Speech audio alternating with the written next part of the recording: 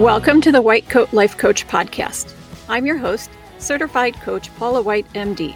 If you're a physician in academic medicine looking for skills to understand and take control of your experiences, both in work and out, this is a great place to start.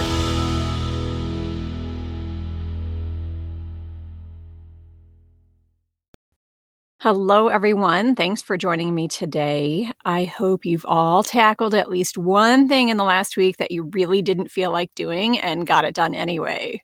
One thing I don't always feel like doing is putting out a podcast. I was sort of laughing to myself this morning because while I was driving to work, I was listening to a podcast and the person was apologizing for some background noise that we might be hearing and then commented, "Oh, well, maybe my production team will be able to filter it out." Well, first of all, there was no background noise. Her production team must have been good at their jobs. But also, there are many times that I wish I had a production team. I'm my whole team. I'm the writer, I'm the talent, I'm the sound editor, the producer. So if the end product is less than perfect, you get what you get. As long as I'm relaying my content, that's all that matters to me. So here we are in season 2, the second year of the White Coat Life Coach podcast. Now, technically, the podcast launched over a year ago, but with the break over the holiday, we're just past 52 episodes now. I wanted to talk today about the triple threat issue, as this is likely something that everyone in academic medicine has had some level of interaction with. For those of you listening who are not in medicine, this is the expectation or goal of excelling in research, education, and patient care, all three. And a reminder, if you're thinking, well, I'm not in academic medicine or maybe not even in medicine, so this doesn't apply to me, I'm going to just invite you now to find the parallel in your own career or life and make it apply. I mean, if you're going to listen, you might as well make sure you get something out of it. Anyway, I did a little bit of research and it sounds like this idea surfaced around the 1960s. The idea was that academic institutions strove to hire docs who excelled in all three for their faculty positions, each faculty member thereby fulfilling multiple needs of the institution. Interestingly, as I was skimming a commentary about this that was written in 1988, I saw that the authors referred to said doctors as men. More than once, they said teaching institutions would strive to hire men with these attributes. In 1988, come on. Yes, I know we were far from a balanced workforce in the late 80s, but I am quite certain there were plenty of women physicians then. They were not a rarity. There were definitely enough for it to be way out of date to refer to doctors as men. And this was in a high-impact journal. I'm not going to say which one, but I am giving them a giant eye roll. But anyway, by the 80s, it was becoming evident that trying to fit all or most academic physicians into this trio was unrealistic at best. And yet here we are, decades later, and this is still a thing. There are countless editorials and commentaries out there describing the pitfalls of this goal. To name a few, we have things like productivity goals, which are much harder for docs to reach when they're taking the time to teach residents and medical students, but are compared to the same benchmarks as their private practice counterparts. The tendency to be judged by the number of publications rather than their quality and their contribution to patient care or to medical science. The use of patient satisfaction as a surrogate for quality of care. Work hour restrictions in medical education. And before you get your hackles up, I know that these have many, many benefits, but like it or not, work hour restrictions result in far less clinical exposure and training than people got before they existed, which means that clinical faculty have fewer opportunities to supervise, provide feedback, impart knowledge, etc. Decreasing opportunities for research funding, the inability of government funding to keep pace with the volume of physicians in training necessary to prevent critical doctor shortages, and on and on. And like I said, there are countless publications out there about this. Some of them outline all the flaws with the idea, which are many and valid. Some of them are proposing solutions to overcoming the barriers, and some of those are realistic solutions, and some I would consider to be highly fanciful. And some propose alternate expectations. One way of thinking about it that really resonates with me is to think of it like being a triathlete. Triathletes are rarely world record holders in any one event because they split their time and focus and training on 3 different events. And we're not triathletes, we're more like decathletes when you consider all of the other things in our lives that we're expected to not just be proficient at, but to be good at.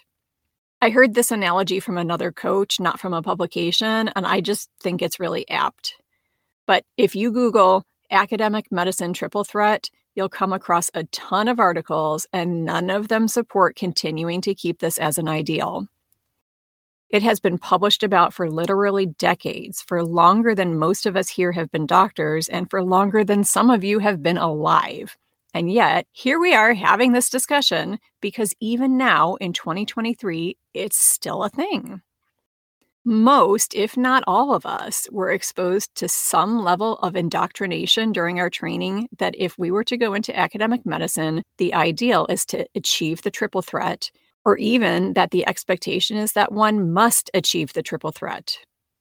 This indoctrination was probably not overt. It was probably more of a hidden agenda type thing, which just makes it all the more insidious.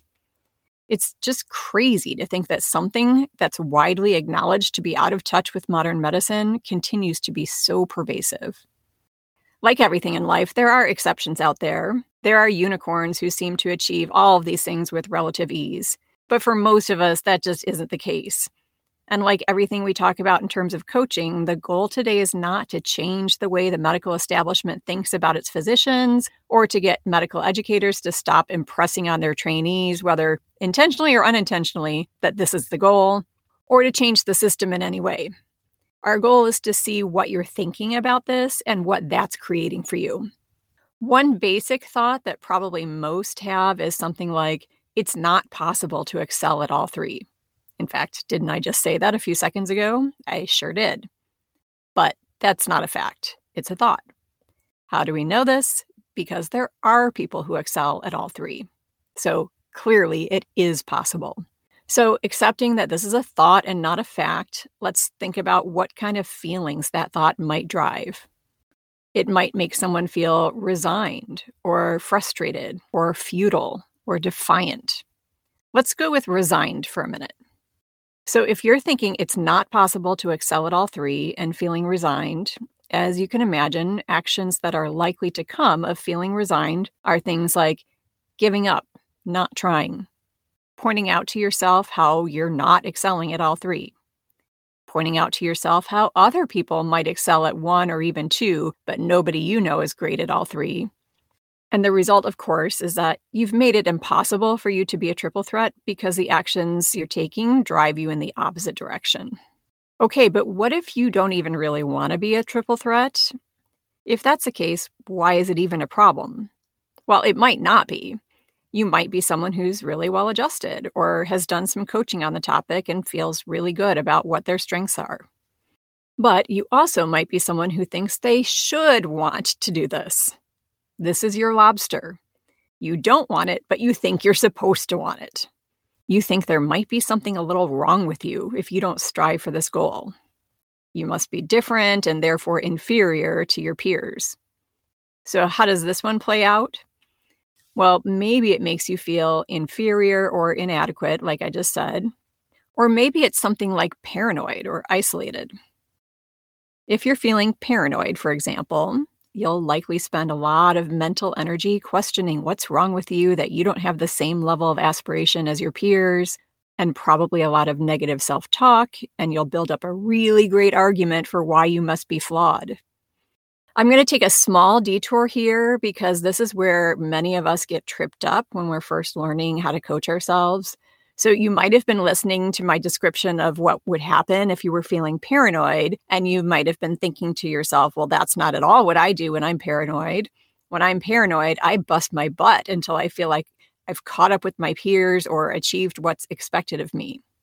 But there's where you're wrong. Don't worry if you were thinking something like this. It's really common. The thing is, though, those types of actions don't come from an emotion like paranoia. They come from feeling determined or driven or something like that.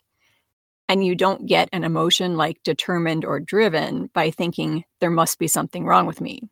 You get it by thinking something like, I am absolutely going to catch up with everyone else, or I'm going to die trying, or I'm going to achieve what they're achieving. Remember, we have something like 60,000 thoughts a day. That's a lot. There's a ton of jumping from one thought to the next, and sometimes it happens so quickly that we don't even realize it. When you get confused like this, it's called mixing your models. With a little bit of practice, it becomes really easy to recognize.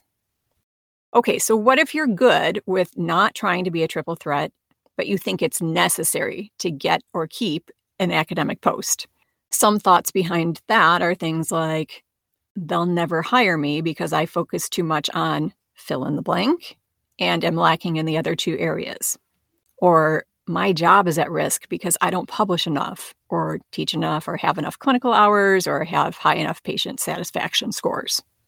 Or I don't belong in this job because the expectations don't match my goals. Or there aren't enough hours in the day to achieve everything that's expected of me. Or I'll burn myself out trying to do all of this. Or I'm always going to be miserable and overworked trying to do all of this. Okay, lots and lots of other choices out there, but those are enough to go with. Pick any one of those thoughts or whatever similar thought comes to mind for you. Model it out. Do you see what it creates? They all give you tunnel vision and cement the belief system that this is the only way, but it's impossible. Believing that to be the truth is a recipe for either disengagement or panicked overcompensating until you're completely burned out. Thoughts like this don't allow the creative part of your brain to see the situation in any other way. They don't prepare you to advocate for yourself that if your job allows you to play to your strengths, everyone benefits. There's no problem solving. Now, does that mean you need to change the way you're thinking? Only if you can recognize it's creating a problem for you, and only if you want to. Before we wrap up, I just want to give you all permission to love whatever parts of academic medicine you love and to not love the parts that you don't. There's nothing wrong with you for that. And if you're the unicorn, good for you too. If we all liked and disliked the same things and were good at the same things, we would be in a whole lot of trouble.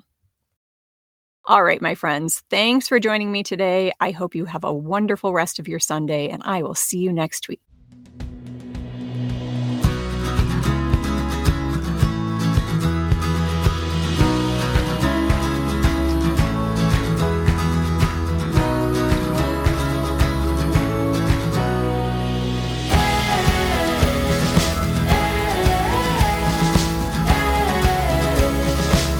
Any opinions or views on this podcast or on my website are my own and should not be attributed to my employer.